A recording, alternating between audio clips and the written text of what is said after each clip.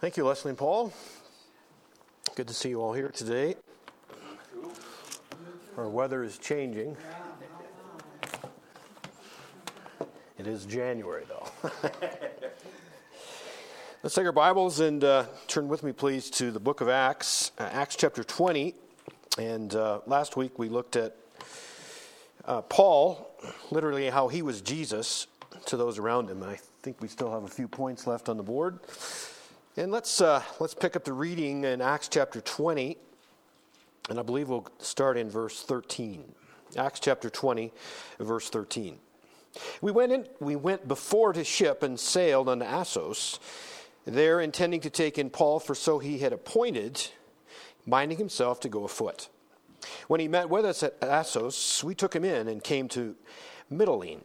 And we sailed thence and came the next day over against Chios, and the next day we arrived at Samos, and tarried at Trogyllium, and the next day we came to Miletus.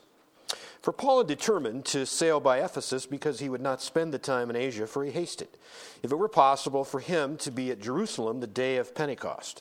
And from Miletus he sent to Ephesus and called the elders of the church. When they were come to him, he said unto them, You know from the first day that I came into Asia, after what manner I have seen with you at all seasons, serving the Lord with all humility of mind and with many tears, and temptations which befell me by the lying in wait of the Jews, and how I kept back nothing that was profitable unto you, but have showed you and have taught you publicly and from house to house, testifying both to the Jews and also to the Greeks repentance towards God and faith toward our Lord Jesus Christ. Now, behold, I go bound in the Spirit unto Jerusalem, not knowing the things that shall befall me there, save that the Holy Ghost witnesseth in every city, saying that bonds and afflictions abide me. But none of these things move me. Neither count I my life dear unto myself, so that I might finish my course with joy, and the ministry which I have received of the Lord Jesus to testify the gospel of the grace of God. And now, behold, I know that you all, among whom I have gone preaching the kingdom of God, shall see my face no more. Wherefore I take you to record this day, that I am pure from the blood of all men, for I have not shunned to declare unto you all the counsel of God. Take heed therefore unto yourselves and to all the flock over the which the Holy Ghost hath given you overseers, to feed the church of God, which he hath purchased with his own blood. For I know this, that after my departing shall grievous wolves enter in among you, not sparing the flock. Also of your own selves shall men arise, speaking perverse things, to draw away disciples after them. Therefore watch, and remember that by the space of 3 years I cease not to warn everyone night and day with tears. And now, brethren, I commend you to God and to the word of his grace, which is able to build you up and to give you an inheritance among all them which are sanctified. I have coveted no man's silver or gold or apparel. Yea, you yourselves know that these hands have ministered unto my necessities and to them that were with me. I have showed you all things, how that so laboring you ought to support the weak, and to remember the words of the Lord Jesus, how he said, It is more blessed to give than to receive. And when he had thus spoken, he kneeled down and prayed with them all. And they all wept sore and fell on Paul's neck and kissed him, sorrowing most of all for the words which he spake, that they should see his face no more. And they accompanied him unto the ship. May God add a special blessing in the reading of his word. And let's just pause for prayer before we begin our study. Father God, thank you for the day that you've given to us to gather around the word of God, that you've allowed us to be together and to lift up your name. Thank you for the opportunity we've had to even pray before you. Father, for all of the time that you listen to us. As we pour out our heart's requests, we also want to be careful to praise you and to lift you up, that you would be glorified and honored. Father, now take us right where you want us, using the word and that the Holy Spirit would guide and direct us. Clear our minds, and Father, fill it with yourself. We're here because we want to lift you up. Now, Father, lift yourself up through the word by the Spirit. In Jesus' name we pray. Amen. Last week, as we continued on our journey through Acts, we found literally these 4 points in Paul's life, how he was Jesus to the world that he was serving. He was certainly one of encouragement. He taught everywhere he went. giving. We, as Laramie maybe puts the map back up on the wall, he has been very busy in gathering an offering for the saints back in Jerusalem. They have been suffering immensely, and we talked quite a bit about that again last week, reviewing the fact that to be a Christian, to be a follower of Jesus Christ in Jerusalem would not be easy. Certainly less than easy. It would be a life of persecution. It would be one that would probably be very, very, very low on income. And so one of the things that Paul has done, literally gathering donations or offerings from Galatia, Asia, Macedonia, Greece, all of those areas with representatives that we named last week, they have a journey to go to. He was actually intending to go from Corinth and take a ship and come all the way over into Jerusalem. However, there was a plot that was unfolded in the sense there were Jews, those that hated Jesus Christ, but would have been on their way to go to the Passover in Jerusalem. That's what Paul originally intended to go. Fortunately for Paul, he found out before, because I'm sure he would have been probably lying at the bottom of the ocean somewhere in here. They would have thrown him overboard, probably first killing him and then tossing him over. Well, Paul, through the leading of the Spirit, makes a new plan. He actually retraces his steps that he was on his third missionary journey, comes all the way back to Troas. That's where we found him last week. And we found a lot of things taking place. So we remember the young man that literally fell out the window at the third story. He would have had... if you think about that very thing, all of those events would not have happened, literally, again, if the enemy had not tried to kill Paul. God used all of those events, literally, to, again, glorify himself. But then, as we left you last week, in Troas, after having that all-nighter, and it literally was, they met on a Sunday. It was a worship service on a Sunday evening. It's described for us. And that evening went into midnight. And that's when the young man basically fell asleep, fell out the third story window, and was dead. And Paul, it says, embraced him. That's the word that's used.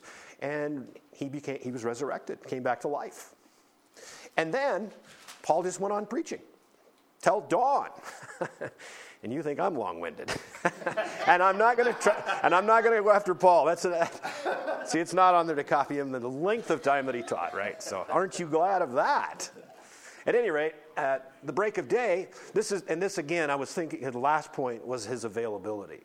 He had been available, and Paul was still working. He was still a tent maker. He was still involved in a career to, as it's even saying today, he depended on no one else. Now, there were times that offerings came, but at the same time, he contended to make his own living, and for the others around him. However, after that all-nighter, it says that we, and that would be, Dr. Luke has joined the team. He's been on this journey now, and he's said that the team has entered a boat at Troas, but it says that Paul was continuing on foot. What? I'm sure that what he was doing was taking those disciples, because he had been there just a very short time, and he said, I'll tell you what, let's walk another 20 miles, and in the meantime, I'm going to teach you more. I'm going to teach you more. And so he walks 20 miles while the ship goes 30 miles. Then the next day, they pick him up. Then it names all of these little places, Mytilene, and then Chios and Samos, and all of those literally were kind of island kind of situations. And more than likely, if you think about sailing, there didn't come with a lot of motors. It was all by wind. So to travel 30 miles in a day on a ship was probably the right length of time. So it would have been a day's journey. And just a completely useful tidbit of information. Samos, how many mathematicians do we have in the room? No one's going there, are they?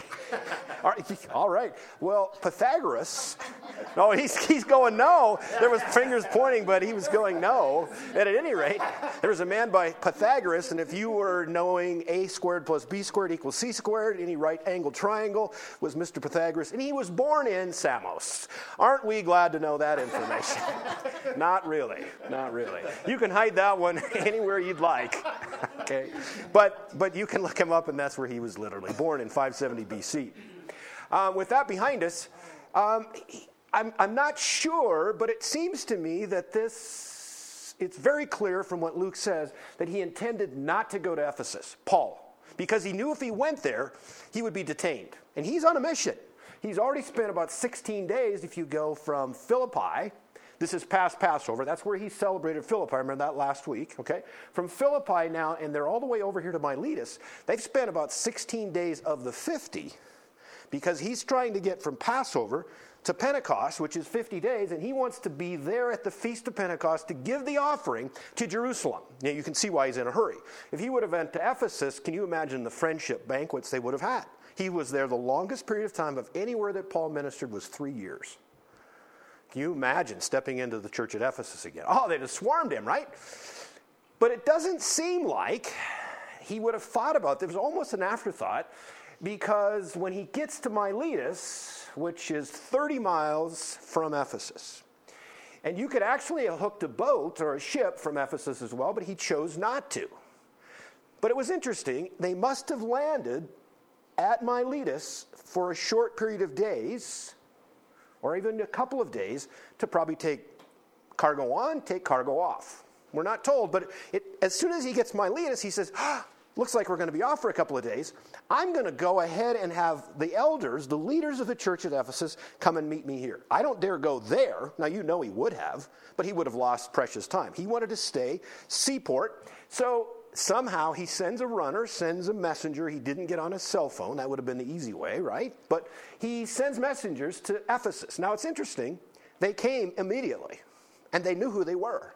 He would have called for the leaders or the elders of the church. We'll be getting to that in a moment.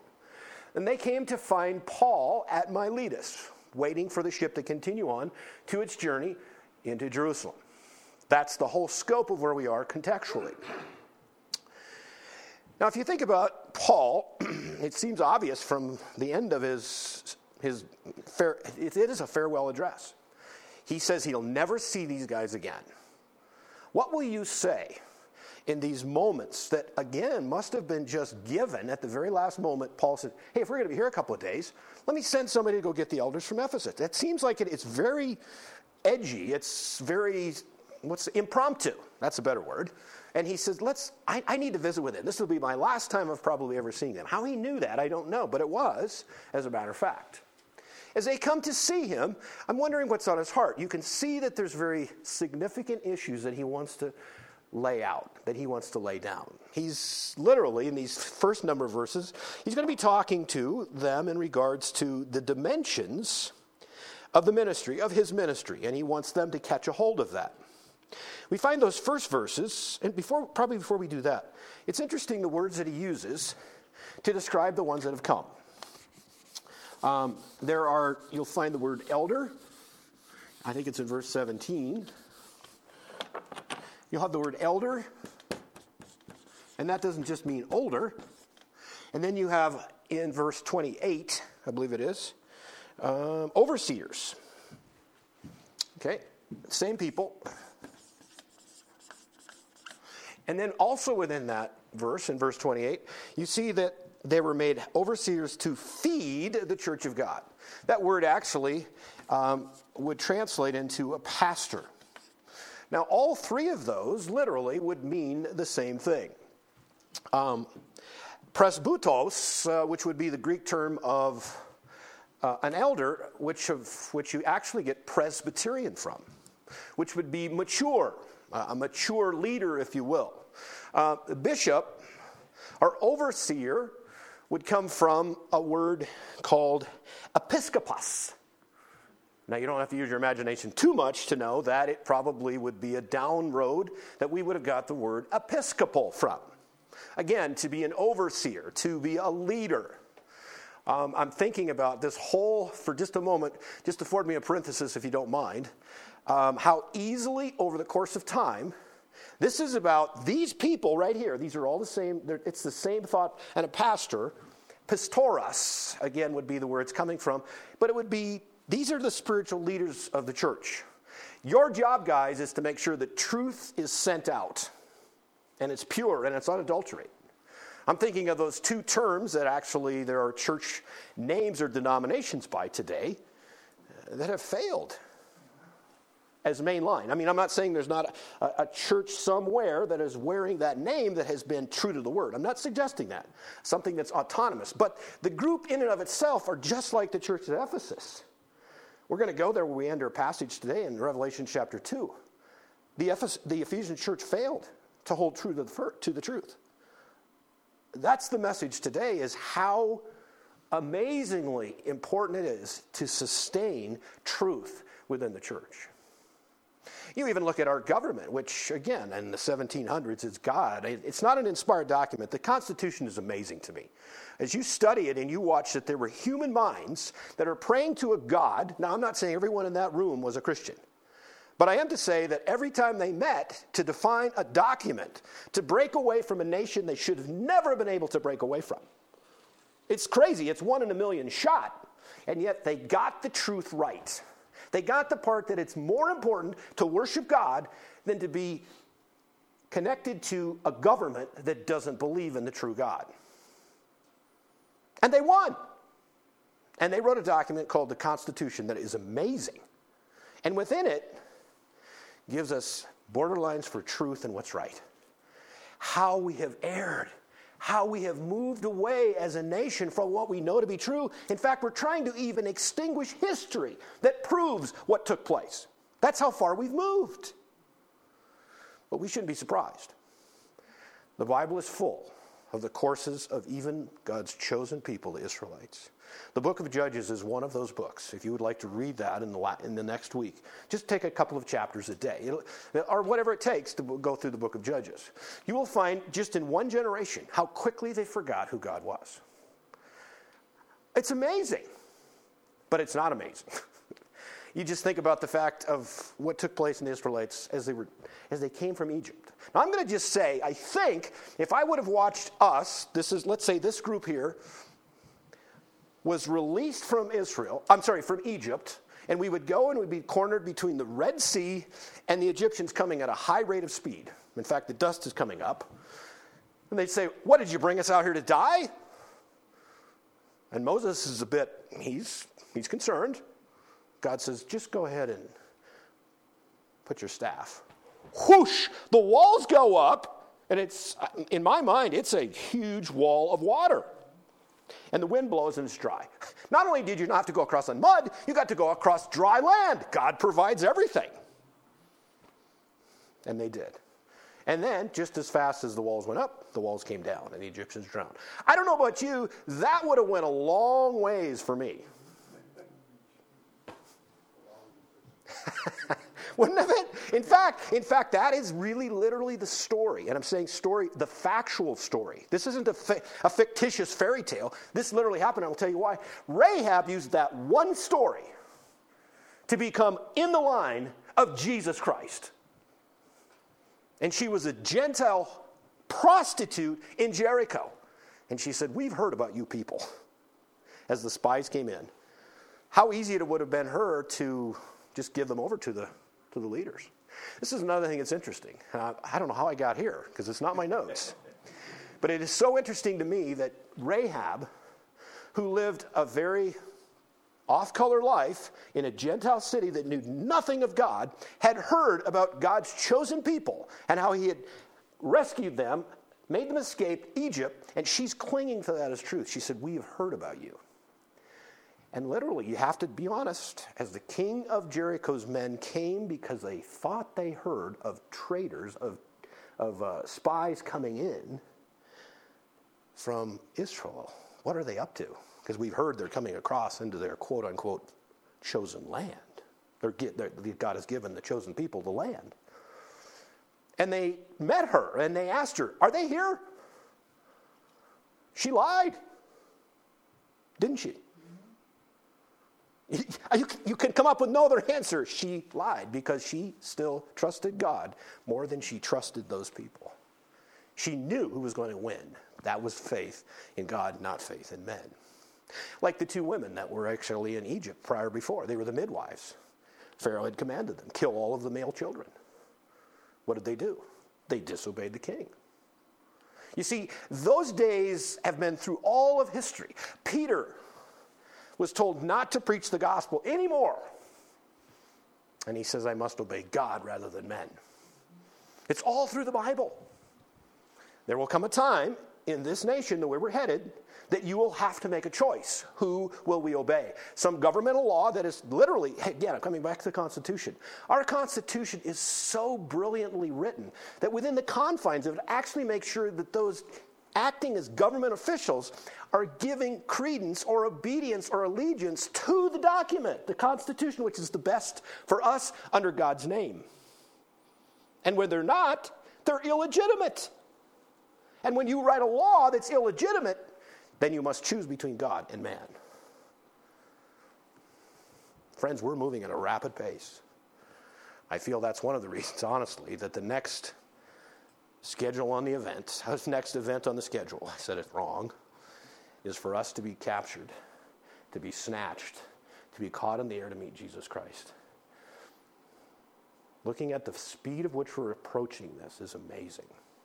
This war in Israel today, it's not going to stop where they think it's going to stop. It will continue. You can feel it. Ezekiel 38 and 39 have never made more sense than right now. My point is, how did I get that far away from what we're doing? Is the fact adherence to truth, adherence to the Word of God is first and foremost for me to you. That is number one for me, to make sure that I give you the truth. There's nothing more important for me to do. There's nothing more that I get on my knees and before in the Word of God, I want to know what is the truth so that I can share it with you, God's chosen people. And I can't believe how many times Paul says, teach the truth. Watch, protect, keep the truth. Now, of the four dimensions that Paul speaks of, we find the first one is the fact that he looks at it from the perspective of God. Looking at verse 19, and we should just look at verse 18. He calls for the elders to come, and they came. They come. They want to see him as badly as he wants to see them. From the first day that I came into Asia, he's recounting what had taken place. After what manner I have seen with you all seasons. I've been with you from the very beginning, and look at verse 19. Serving the Lord with all humility of mind. Would totally be Paul. His first ministry objective and direction or dimension would be that he served God. That was his number one, most important thing that he could possibly do, was to serve God. Look at 1 Corinthians chapter 10, verse 31. 1 Corinthians chapter 10 and verse 31. Whether therefore you eat or drink or whatsoever you do. Now, what's left? I don't know. It says, do all of that to the glory of God. That's literally how Paul's life was lived. He served God. Now, one of the things that I have to be careful of is that when I'm bringing the truth, God's word to you, and again, if I come into this place one time, just one time, and I don't use the word of God to speak to truth to you, you just show me the door. Because I can't give you truth without God's word. I can't do it. It's impossible. And that's a starting point. It's one of the things, if I'm ministering to someone else and I say the Bible says, and they say, we don't care what the Bible says, we think the Bible is a joke. Well, I've got to stop then. Because at that point, I'm going to encourage that person, man or woman or whoever, I'm going to say, then what you need to do, first of all, is you need to prove that the Bible's not true. Because if it is true, I've got a lot of things that I can share with you. I can share the fact that you're a sinner and you're lost and you cannot save yourself. And God, before the foundation of the world, created the idea to save you through Jesus Christ, his son. That's fabulous news. That's the gospel of the grace of God. But if you don't think it's true, you need to prove it's not true. You need to prove that over the course of 1,500 years, 66 books were written by 40 different people, and it all coincides. Try that sometime. If I gave you guys, there's not even 40 of us here today, but I said, well, we're going to write 66 books. I don't know how we're going to do it. We're going to write it over 1,500 years. Now, if you notice what's happened in the nation's history of the United States over a little over 250 years now, it's very different, isn't it? Now, think of that. To have the same message over 1,500 years is miraculous because it's of God. You've got a lot of proving to do if you say the Bible's not true. Better get started. That's my message to someone that doesn't believe. But in the meantime, for you, you're here because you believe the Bible's true. I'm going to pick it up every single Sunday and every single day, and I'm going to say, this is what the Word says. And if I stop doing that, there's the door, buddy. There's the door. Now, there are those that have walked away. There was a man that I asked a number of weeks ago, maybe months ago, by the name of Bruce. He served in the pastorate for, I forget now, it's 25 or 30 years. He no longer believes the Bible is true. He says it's a joke. It's beyond a joke. It's actually wrong in every way. I pity that man's soul. I really do. How do you walk away from truth? We don't want to ever do that. And I can lead you to the churches in Ephesus, primarily, in Revelation 2:2. They walked away from truth, ultimately. The church at Ephesus, which was profoundly energetic. I mean, can you imagine the enthusiasm of these guys coming to meet Paul? They came to meet him because they loved him, and they loved the message. They're not there anymore. That's part of Turkey. Do you know what Turkey is today? It's Islamic. The Christian community, and I didn't do the math. I didn't check it out. You can do your own research. The percentage of Christians within Turkey is so small, I can't even tell you what it would be. How did that happen? We left truth behind. We left truth behind. But here's the important part. This is probably how it happens. If my first priority was to come before you and make you feel good, do you see where that's going? Then I wouldn't hear and I wouldn't be serving God. Above all, I must serve God so that I serve you the real truth. Now, if I come with, and this happens, by the way. Let's see now. The largest givers to the church. We want to make sure not to offend them. We want them all to feel good. This is a feel-good session. And there are literally thousands of churches across this nation that are more impressed with pleasing people than serving truth. Let's go to Proverbs chapter 29, verse 25 for a moment. Proverbs chapter 29. I hope this is right. 29:25. Yeah, there it is. The fear of man bringeth a snare, and whoso putteth his trust in the Lord shall be safe. That's a description of Paul. He really didn't care who he spoke the truth to, nor should I. My job is to serve God. My job is to serve God. And your job, now the other thing, it has a tone of leadership here. And it's spiritual leadership. He's speaking to the spiritual leaders of Ephesus. But I'm going to say this. Every single one of you in this room today is a leader of someone. There's someone that is looking to you. There is someone that is following you at some level, whether it's a grandchild, whether it's a sister, whether it's a brother, whatever. The same concepts fit perfectly. Truth must be kept pure. So he served God. That's his point. He's serving God. He's glorifying God at every level. Back to Acts chapter 20. And he says with all humility of mind. Again, we're actually sprungboard off of the Christmas message, if you will, that let this mind be in you that was in Christ Jesus. The sense of his fully taking humility by taking on the form of man and all of the things he left behind, his privilege, his position, to give life to you and me. Now it says, with many tears and temptations which befell me by the lying in wait of the Jews.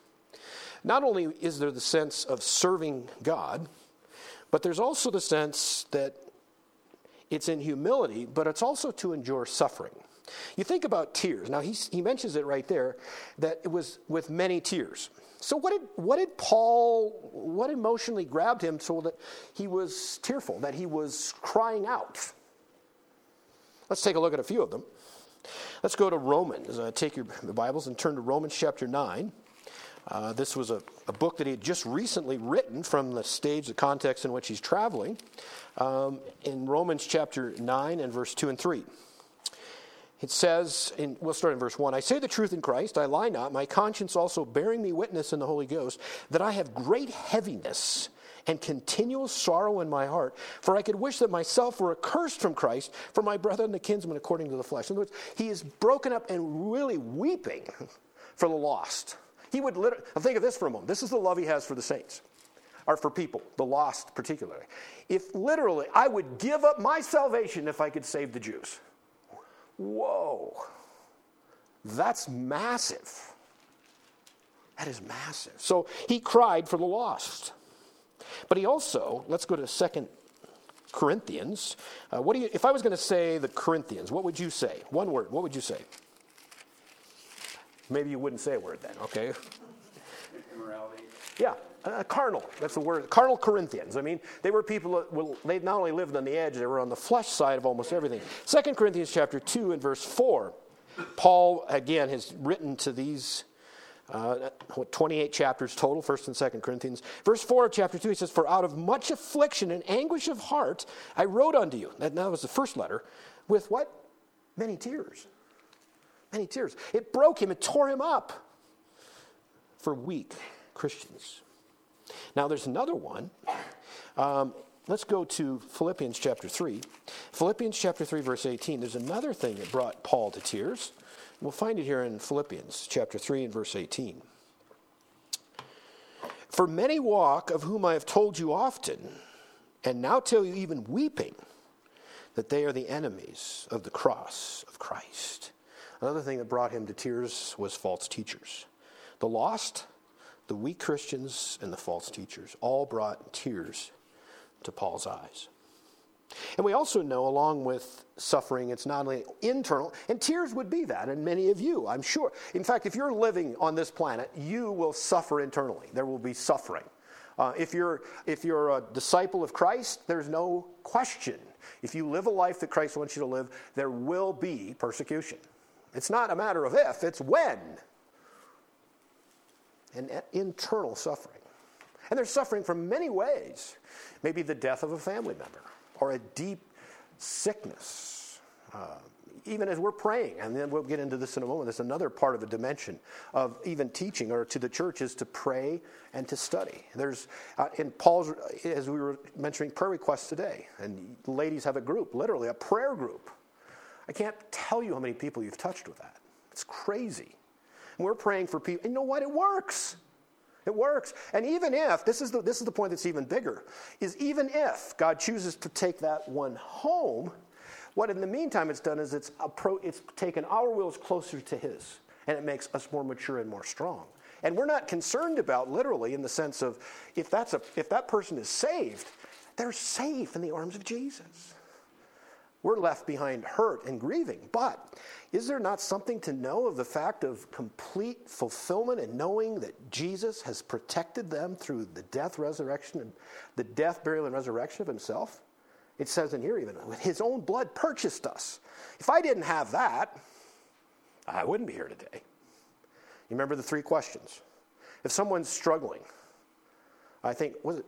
Oh, Paul, you mentioned it. I'll leave him nameless because I don't even remember him. He said the Bible was a bunch of fairy tales. Okay? There's a lot of that out there today that believe that or don't believe it, right? There's still 3 questions. If you're living and you have reasoning, you can figure right and wrong, you're old enough to comprehend. Where did I come from? And if you say evolution, keep studying. Keep studying. Miss that one. Number 2, why am I here? That's a big one. Now, again, someone that would say the Bible is a book of fairy tales, most of the time they would say, I'm here to please me. Now, they may not say that out loud, but it's really, what else is there? And then thirdly, where am I going? Those 3 questions will define how you live. And hopefully will make you part the curtains to find out really what is at the basis of all of this. How did all of this happen? I mean, did we just wander around for 70 years or 80 years? Just wander around? Is that all there is? It's got to be more than that. And you think the diabolical enemy of Satanism and how he does this. You take a look at the things that are capturing our society today. Transgenderism. That is a lie from hell. But because if you think about that, we're to accept that. Just for a moment, please. That means that if I accept it, then everybody should be that. At that point, what happens to civilization? It's gone. In one generation, it would be over. And we were made in the image of God. Who do you think is behind that? Satan is. It has nothing to do with what I think. That is a lie from Satan. That's why the Bible says so clearly in the very beginnings of the Genesis book, and man was made in the image of God. And He made male and female. I don't know how to make that clearer. That's false teaching having crept in. Do you see how far we're off base right now? And this is worldwide. It's crazy. That's what happens when error is allowed to proceed. Serving God. He did it meticulously. He did it tirelessly. And he did endure suffering. He endured persecution. In fact, it was even told of him. Let's go back to Acts chapter 9. This is where Jesus Christ literally laid him out. The light was so bright that he lost his vision. He could not see. And there's something that's said in that encounter. Acts chapter 9, we'll start in verse 13. Now, Ananias is the one that he went to ultimately see. When Ananias answered, Lord, verse 13, I have heard by many of this man how much evil he hath done to thy saints at Jerusalem.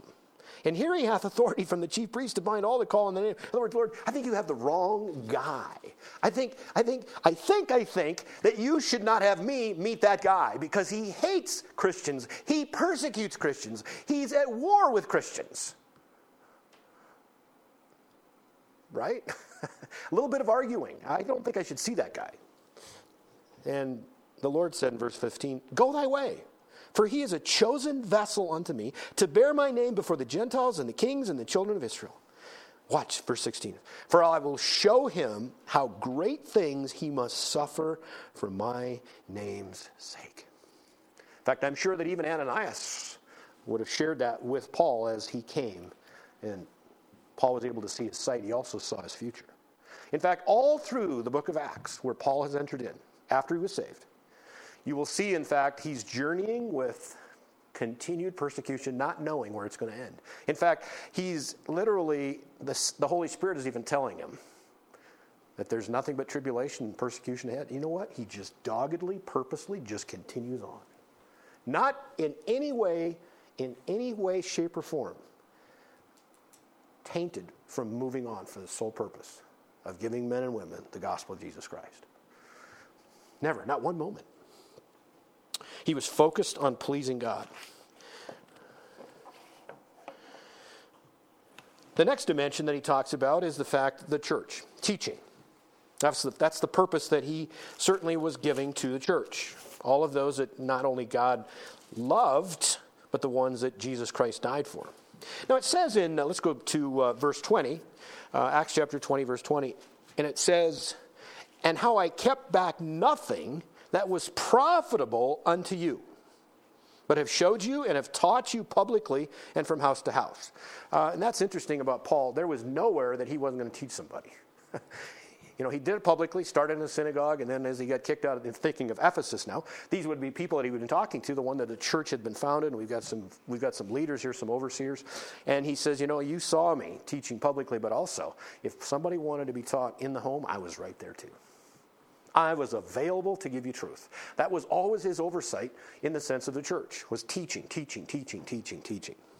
In fact, Ephesians chapter 4, just turn there. This is in that book that we're speaking to the leaders of. In verse 11, he says this, Ephesians 4:11, and he gave some apostles, like me, Paul, and some prophets, and some evangelists, and some pastors and teachers. And then there's a semicolon. He says why? For the perfecting or the lifting up, the encouragement of the saints, for the work of the ministry, for the edifying of the body of Christ. That's the purpose of teaching, to lift them up, to build them, to equip them. That's even another good word. But the word that came to me in verse 20, back in Acts chapter 20, was profitable. What does profitable mean?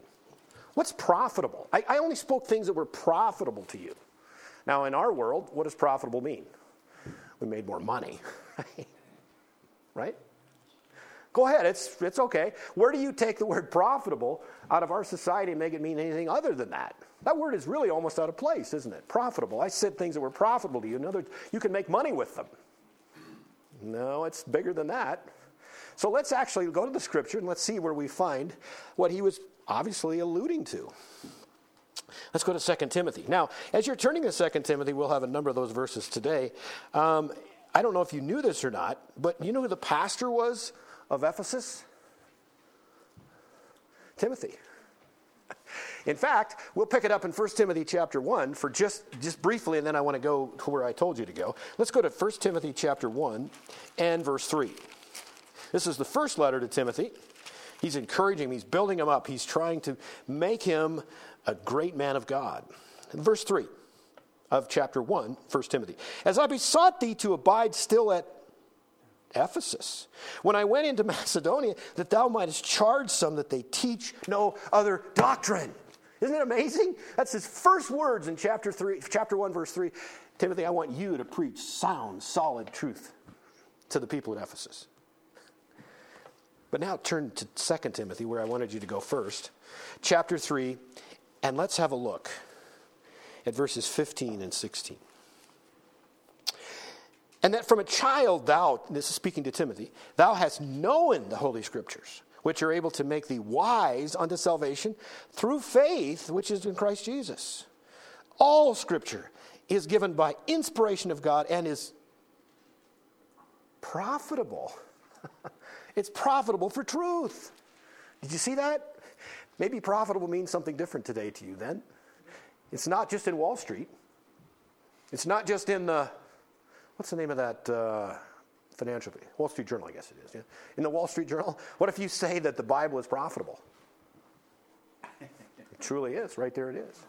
It's profitable for doctrine. Every single word of the Scripture is profitable to these Ephesian leaders particularly. I've given you only what was profitable, and all of Scripture is that. In Acts chapter 20. I've done it publicly. I've done it privately. But that's not the first and only time. Turn with me back to Psalm chapter 40. David actually practicing the same thing. The teaching of others. Psalm chapter 40, verses 9 and 10. Psalm chapter 40, verses 9 and 10. This is a psalm of David. I have preached righteousness in the great congregation. Lo, I have not refrained my lips, O Lord, thou knowest. I have not hid thy righteousness within my heart. I have declared thy faithfulness and thy salvation. I have not concealed thy loving kindness and thy truth from the great congregation. That's exactly what Paul is saying. To teach the church the whole truth and nothing but the truth. I have one other verse in, where are you guys at? Are you still in 2 Timothy? Or do you go to Psalms? Okay, let's turn back to 2 Timothy for a moment. I have it written in the side of my notes. 2 Timothy chapter 2, verse 15. Oh yeah, absolutely. This is our job, literally.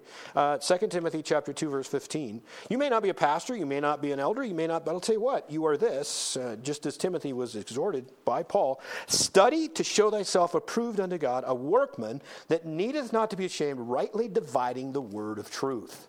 Just like the Bereans were commended for studying the Scriptures to see what was said by Paul if it was totally true. So the two of the dimensions that Paul is speaking to the Ephesians about was God as serving and the church as teaching. Let's go back to verse 21 of Acts chapter 20 and let's look at another description, another dimension, if you will. And he talks about the lost. How did he address those? A dimension. Verse 21, testifying both to the Jews and also to the Greeks, repentance toward God and faith toward our Lord Jesus Christ. He attacked it with evangelism. His dimension that he, in the regards to the lost, was evangelism. Let's go to Romans chapter 1 for a moment. Romans chapter 1, and we'll look at a couple of verses there. Romans chapter 1, verse 14.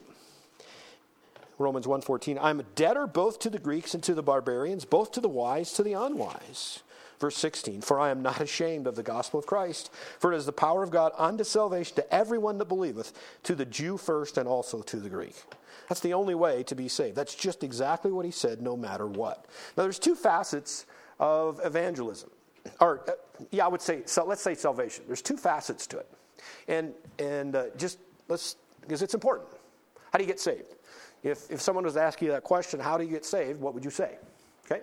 What would you say? There are actually two things. There's a turning away from and there's a turning to. One without the other, I don't believe, is complete. Now, let's start by going to Acts chapter 2. This was the beginning of the church, the beginning of those followers of Jesus Christ at the Feast of Pentecost, which actually, incidentally, is the feast that Paul is hurrying to meet up with in Jerusalem. But Acts chapter 2, Peter is giving a sermon. He's teaching truth. He's teaching those that And this would be a difficult group, let me say. Where was this at? Again, I'm sorry, but I got to reiterate for a moment. So Peter is in Jerusalem, okay? They're there at the Feast of Pentecost.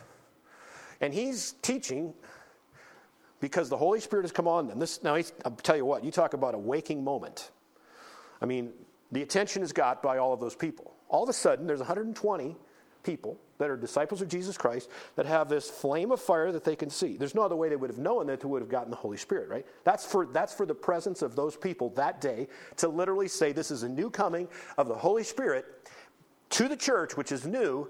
And Peter says, and they're saying, these guys are, what are they, drunk? This is weird. They're saying stuff that I don't understand, but you know what? All of those who were gathered from all around the world, remember they named all of these places, Bithynia and Pontus and Cappadocia and all of those places, they had in their own mother tongue the works of Jesus Christ that were clearly in a language they could understand.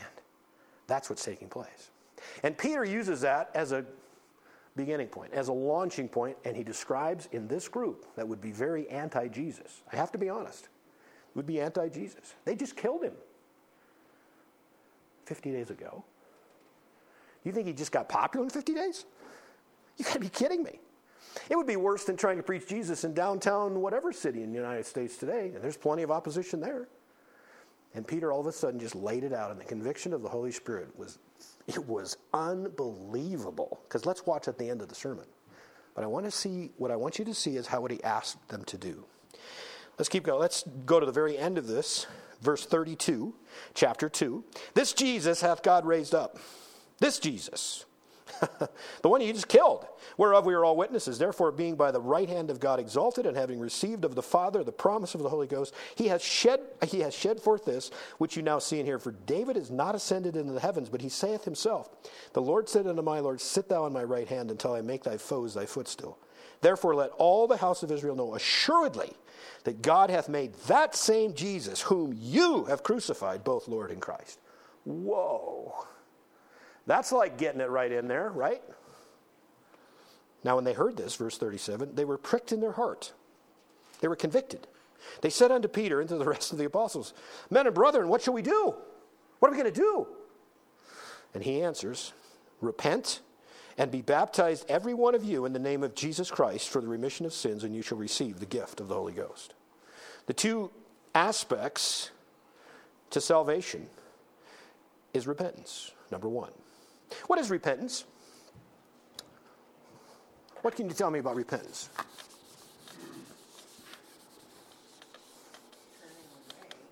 Turning away. Okay. Change of mind. Okay. So it takes a change of mind to have a change of behavior or a change in lifestyle, right? Okay. So if I'm walking this way, repentance would what? Turn me around and turn 10 degrees and just kind of angle off. You ever have a 10-degree repentance? Or a 20? Well, that's even further, right? You know what I'm saying. I always think of this. I'm sorry, it just pops in my mind. I know I've shared it too many times, but a good friend of mine, which you may or might not have known, Bob Powell. He's passed away now, but he used to live on Wisconsin Creek. He was a fuel guy for McLeod for years. But he was a missionary in Paraguay. And there was someone that gave the mission that he was serving with there, I'm going to say the tribe, they gave him a piece of property. And it was, and I'm going to say, if you just go to Paraguay, it's not like buying Section 6 on Township whatever here. It's already been clearly, no. There was no marks. There was no nothing. So, didn't you know Bob Powell? He was not a guy to wait. There was no patience in him anywhere, anyhow, for any period of time. Go, go, go, go, go. That reminds me of someone else, actually. But anyway, so he gets a cat, because they're going to clear this path. They're going to establish this, what you're going to have to just basically plow through the jungle, right? So he gets the cat there, and he's ready to go. Well, again, there's no boundaries. So the guy that's doing the surveying says we have to have a clear night to be able to see the stars so that I can tell where our line is. And see, isn't that interesting? The creation of God. Now this is again, a parenthesis. Isn't that cool? We can literally gauge what's going to happen from the significance of how perfectly identifiable our universe is rolling along uniformly. That's crazy. It didn't just happen. Okay, well, guess what happens? And I don't know this part, I might get this wrong, but the point of the matter was, it was a cloudy night, followed by a cloudy night, followed by a cloudy night, and Bob is going crazy. We got to get going. We got to get going. I'm paying for this cat. We got to get going. And the guy says, I cannot be accurate unless I've got to see this constellation so that I can line it up and I can see what I'm going to do. And that would be over my head, right? I don't know how you can do that, but this guy was very confident, and Bob was very confident in him. He says, here's what we're going to do. Tomorrow morning, we're going to get on that cat and we're going to take off, and we'll be close. Doesn't this sound like a bad idea? And you know what? Most of the time, people, when we make decisions spiritually on emotionalism, we get it wrong. We get it wrong. But his idea was, if I start, at least I started, and I won't be that far off. Doesn't that sound just like error and truth? Just a little bit. That's what compromise does. Well, guess what? He takes off, and they cut away. And about 2 days later, the sun's out. The stars are out. The guy lines it up. And Bob said this. He says, I could not believe how far off we were. Here's the deal. If you don't have a foundation to base your truth on, there's no way for you to know where you're at.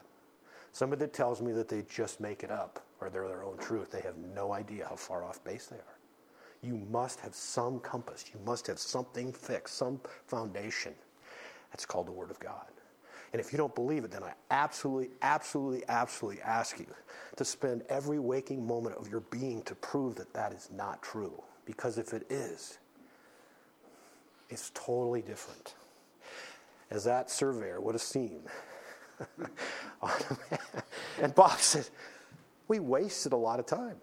See, isn't that interesting? We thought we were saving time, but we wasted time. Isn't that true? When we live lives without truth, we've missed where we're going. That's what Paul is saying about all of this. He wanted the truth, the full gospel of the grace of God to be given to those that are lost. But repentance is the first and the foremost way. Without repentance, I don't believe that you can be saved. Now that comes from the second thing, and that is faith in the Lord Jesus Christ. And that is fully trusting. That's not just believe that Jesus Christ was, because you know what? There's a whole host, an innumerable amount of demons that believe that Jesus Christ is. In fact, if you notice all through the Gospels, there would be demons that would recognize who Jesus were before any of the humans. And you know what he said in every single case? Don't say anything. Stop. That always bugged me. Why not? They said what he was. But did you notice, this is where it opened up for me, as I was studying in Acts, and there was that little girl, young girl, that was following behind Paul, and just continued to say, these are men of the Most High God, and they know the way to salvation. That's true. But it was said by a demon. God never uses demons or liars to promote truth. Because at that point, that little girl would have entered into that church. Because if she said one true thing, then that means that everything's true? No, that's exactly how Satan works. He is an angel of light sometimes. There is a religion today, a cult today, that is literally operating under the guise that he got something from an angel of light. And I say, so what? 2 Corinthians chapter 11. Doesn't matter. Does it match up with Scripture? Do you see how important this is? It's amazing. But again, faith in the Lord Jesus, the right Jesus. Now was it last week? We said there's another Jesus. Paul was saying, don't find another Jesus. Don't follow another Jesus. There's only one, the one I told you about. How did you err, talking to the Galatians? How did you move to another Jesus or another gospel? When someone says there's another gospel, that's error. That's wrong. There's one gospel. It's Jesus Christ. One gospel. How did you err so quickly?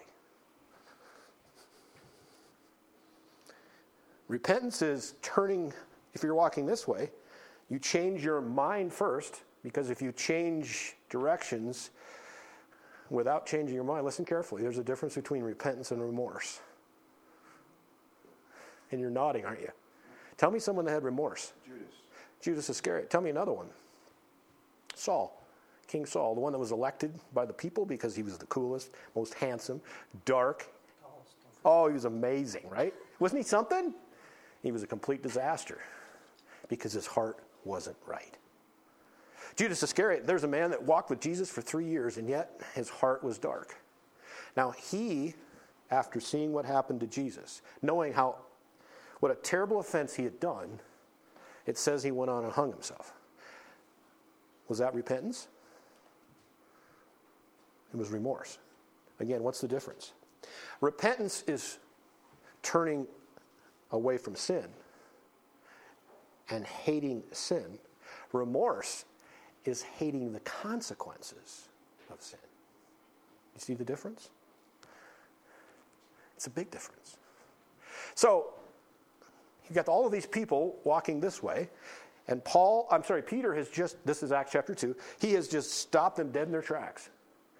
That Jesus that you said was a fraud, that Jesus that you said was not a Messiah, that Jesus that you said was not the Son of God, that Jesus that you hung on a cross, that Jesus that you killed, that you buried, that Jesus is the Messiah. You see, you have to take by faith, you believe what you've heard to be true.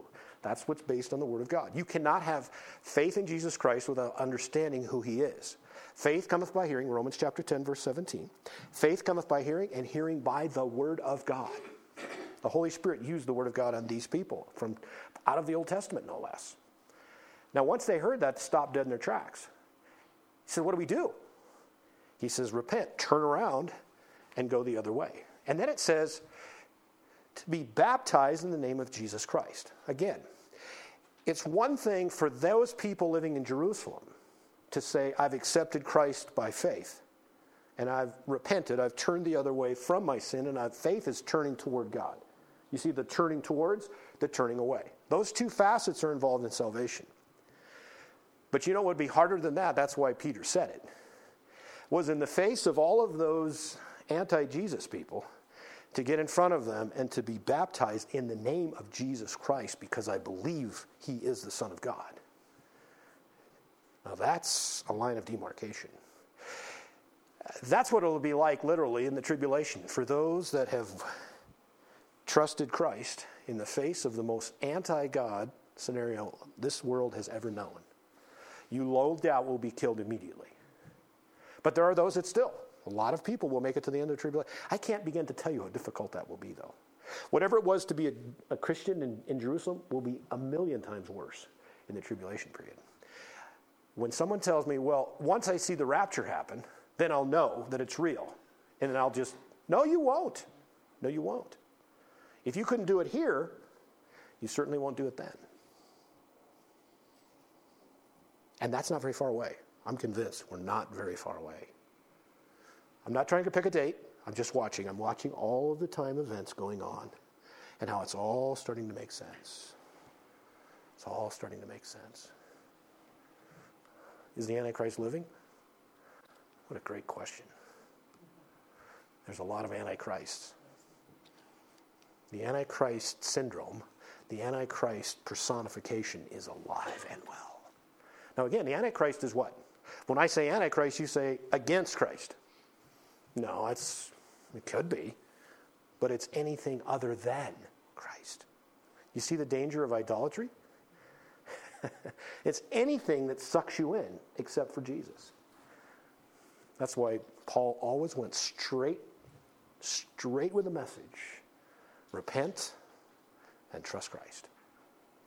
He loved he loved the lost because he was serving God. I would like to, now it's interesting, we have repentance and we have faith. Now that's not just a New Testament concept. Think with me for a moment. Now this is not a Paul. This guy that we're going to talk about now, and I'm going to have to speed it up. I'm not going to get as far today as I thought I was going to get, right? First of all. And you say, that's a shock? That's a shock? Okay, so let's think Old Testament for a moment now, okay? Now I just said repentance and faith. That's to turn around. That's to change belief. You've been hit with truth. This is it. This is what America, this is why we're in so deep trouble. We don't even know we need a Savior. I'm speaking for the nation now.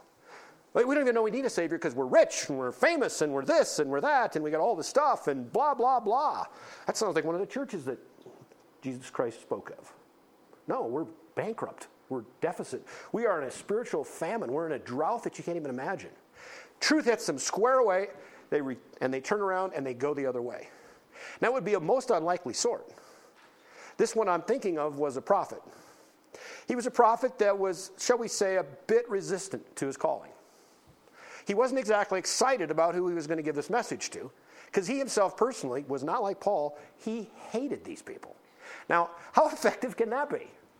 Now, wait a minute. Now, the effectiveness of Paul, I'm saying this because still the Holy Spirit and God overpower even sometimes the resistance we, as a Christian, even lack of or resistance that we have. So this man's name, I know you know who I'm talking about now. His name is Jonah. Jonah. So Jonah says, after God says, hey, I want you to go to the city of Nineveh. Now, how many of you know how many people lived in Nineveh? I heard a lot. Yeah, that's good. Okay, so just to give you an idea, how many people live in Montana currently? About 1 million, right? It's about 1 million. I used to say 800,000, and now I'm wrong to say that. It's about 1 million, right? 1 million people, okay?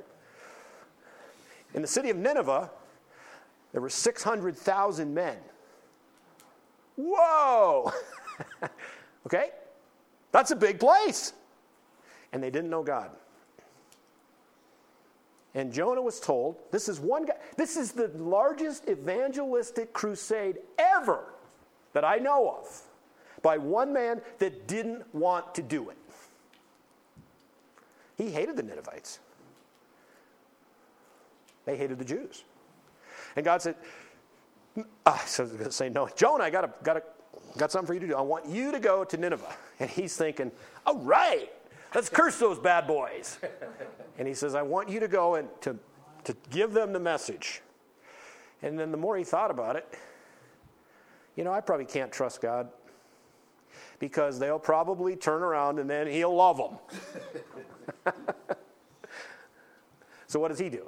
If I had a map up here, I'd show you that he was supposed to go that away, and he went that away 900 miles. Gets on a ship, takes off. But if he hadn't done that, we wouldn't know how powerful God really is. What if he had just went and done exactly what God would have done? We would have called him not Jonah. We would have called him Polona, probably. I don't know, because he would have looked a lot like Paul. But he didn't. He showed us what humanness can be like. He rejected God, and he went the wrong way. He was thrown into the sea. A whale, large fish, swallows him up, and then puts him on land. And then God says, Jonah, I want you to go to Nineveh. Right. You know what? We have Jonah moments in our own lives, don't we? Sometimes it takes different things for each one of us. My journey's different than yours. It's amazing, though, God can get our attention. So, long story longer, because I'm not doing very quick and being short. This is crazy, isn't it? But I'm having fun. I hope you are. Here goes Jonah, and he goes to Nineveh. He goes to Nineveh. And for 3 days, can you imagine the size of the city? I mean, he's not driving through it. He's walking through it, and he must be getting hoarse by the end. I'm not, like Hoarse. Not horse, but his voice. But can you imagine? What did you say? Repent, or God's going to destroy you. He does it for 3 days. And he's expecting all of that to happen. Let's go to Jonah. See if you can find it. Little book of Jonah. Jonah, and we'll dive into, let's see. If you found Obadiah, you're close. That was tricky, wasn't it? Yeah. Jonah, let's take a look at, let's just start in verse 1 of chapter 3. Bring it right up where we are. The word of the Lord came unto Jonah the second time, saying, Arise and go to Nineveh, that great city, and preach unto it the preaching that I have bid you. So Jonah arose, as he did, and went unto Nineveh according to the word of the Lord. Now Nineveh was an exceeding great city of 3 days' journey. Jonah began to enter into the city a day's journey, and he cried and said, Yet 40 days, and Nineveh shall be overthrown.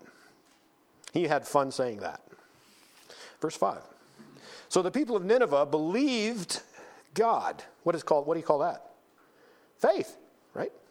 Truth hit him square. And proclaimed a fast and put on sackcloth, from the greatest of them even to the least of them. For the word came unto the king of Nineveh, and he arose from his throne, and he laid his robe on him, and covered him with sackcloth, and sat in ashes.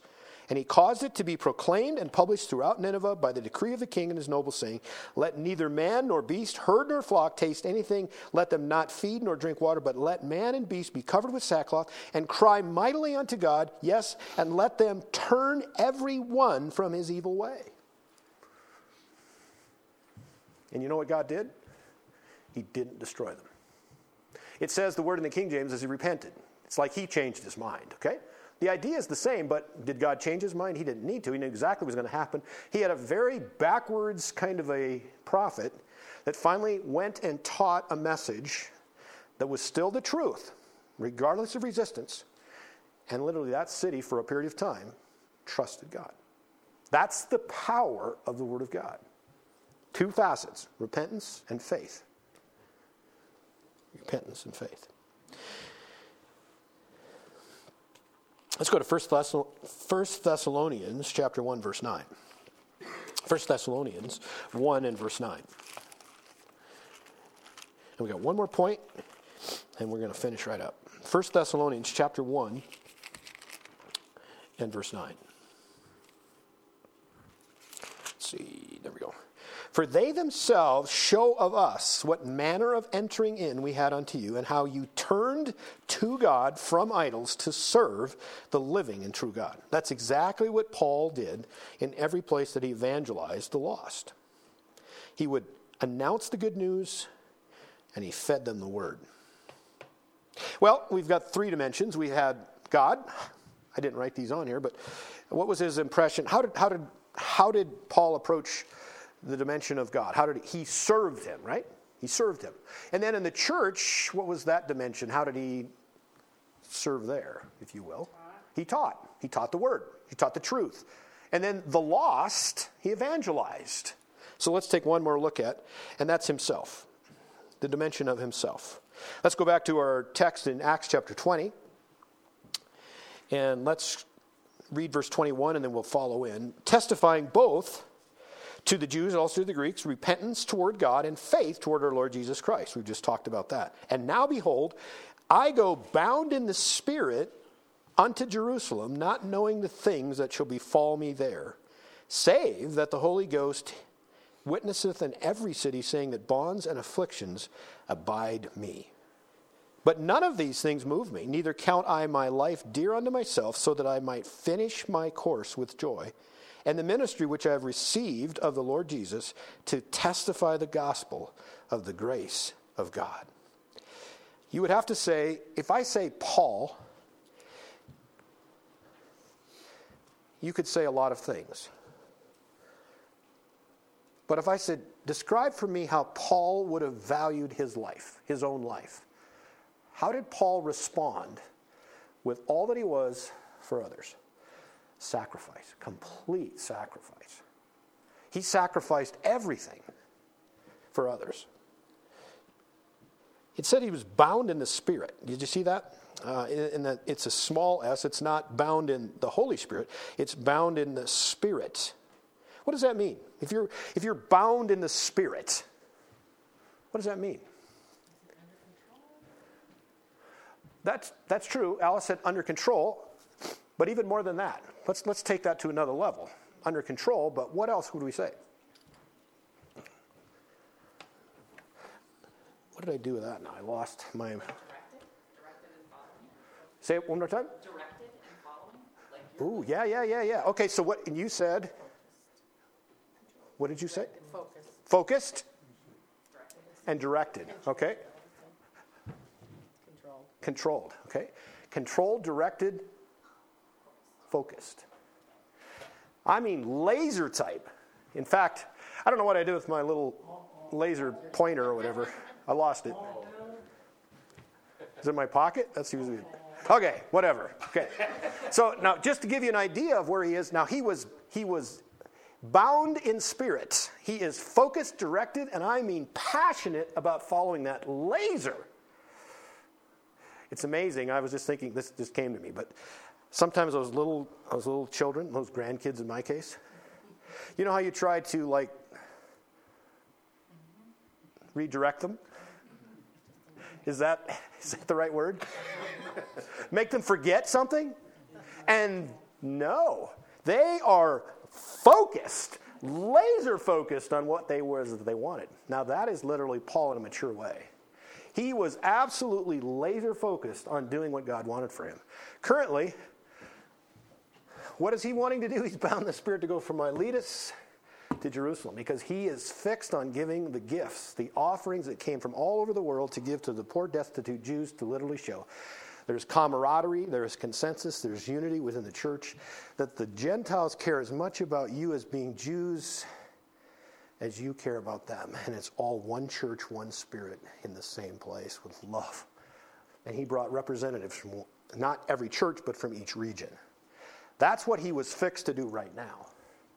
But what I loved about him, and an available word is gone now, but I find this in myself, the older I get. In fact, it just came to me right now. And it's not special, but the point of the matter is I don't even know what's behind it yet. So on, what day was this?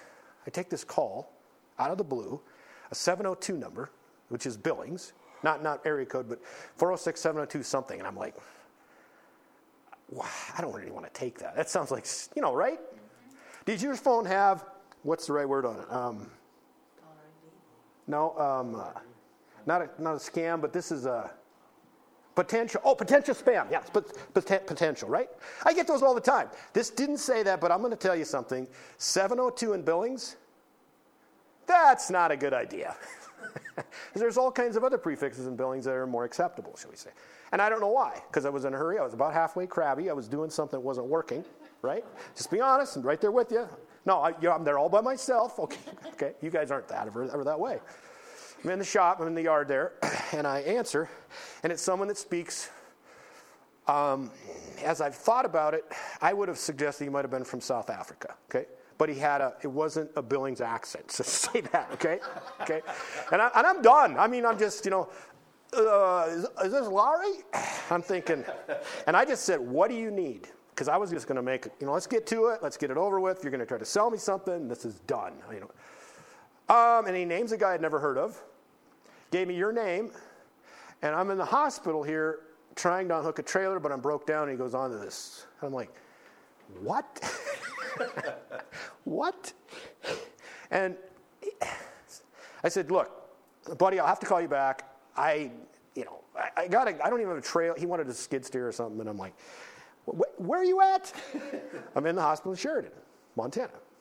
Okay, that's close, right? So I said, tell you what, I got something I have to do, and then I'll call you back. So, I did that, and I call him back. And he says, well, I got to have some posts now or whatever. I said, tell you what, I'm just going to drive in, and I'm going to see what you need, okay? And I did. And if you think about it, there's an image trail, the MRIs or whatever they do, and there's a trailer that they pull up there. Well, there's like a 3,800-pound engine that sits on the front of the deck, and that was breaking off. So when he drove away with the semi, it would have just fallen on the ground. So it's legitimate. He needs something, right? And he's using language that, he's out there, right? And how did I get into this? But this was important. This is what is important, is I need to be available when God puts things in my life, which, quote, did I have time for it? Probably not. But there's something happened there that God will use somewhere down the trail, because I want to make sure that I have enough love for God's people to be able to share not just the word, but you know what? He would listen to me now, right? That guy could call me and he could say, and I could say, do you know Jesus? He would listen now, wouldn't he? Because I had to go get my backhoe, I had to go get a couple ties, and then Ted Warhay, he had a chainsaw because I didn't have one, and so we're cutting these things off, and there's another guy that I just met, I believe he's a Christian. It was cool. But it was so easy to not get involved. I could have said, I don't know you. I don't know who you said knew me. I don't have time. Because that's the easy way to go, isn't it? Now, I'm not trying to make anything of me. I'm just saying this. It was Friday is what it was. It was Friday. It was Friday. And just to say this, out of the blue, and this is who Paul was. Even though he was so bound in the Spirit, he was fixed and focused to do what God had on his plate. He always took a chance, an opportunity. What did he do at Miletus? This is where I'm going with this. They're hung up for a couple of days. Because he says he sent to the Ephesian elders when they were at Miletus, not before saying, in other words, preparing. He said when they were there, he sent to get them. He was available again, just like he was. Preached all night long, went into the dawn of the early morning, and he says, I'll tell you what, I'll have those guys take the ship. Let's go walk to Assos, and I want to share some more Bible with you. That's who Paul was. That's who Jesus wants you to be. That's how we make a difference. That was Paul's. Now, we've just got halfway through, which you say, amazing. Yeah, and we're going to stop. We're going to stop. But next week, Lord willing, we're going to be talking about what he's going to talk about with these leaders now and the qualities that they need to move forward. And it's going to come right down to truth again. But let's recap what we have. In the 4 dimensions that Paul is speaking from his farewell address, he says, guys, I have served God. I have taught the church. I have evangelized the lost. And I have sacrificed self. I can't think of anything better than for us to have as a pattern. It's just like Jesus, isn't it? And the more we trust and the more we look like Jesus, the more that the world around us gets changed. Not because of us, because of whose we are. That's what's important. That's what Paul wanted to get across. Isn't it amazing when you start to part the curtains? Well, how much truth is there? Let's pray. Father God, thank you for the day. Thank you for your love. Thank you for Paul. And the further we dig into this, man, it's crazy how you had full control of him. Just like each one of us that's in this room today that have trusted Christ, we have all of the Holy Spirit. But will we be like Paul and give the Spirit all of us? That's literally what he's designed by example. He's shown us in his life. That's what he was showing to these Ephesian elders, that literally, you can trust me because I've been with you for 3 years. And everything that I said was what I did. His character was revealed through integrity. Thank you, Father, for continuing to teach us, to show us as we go forward. We love you. We trust you. May you be glorified, and may we be blessed. In Christ's name, amen.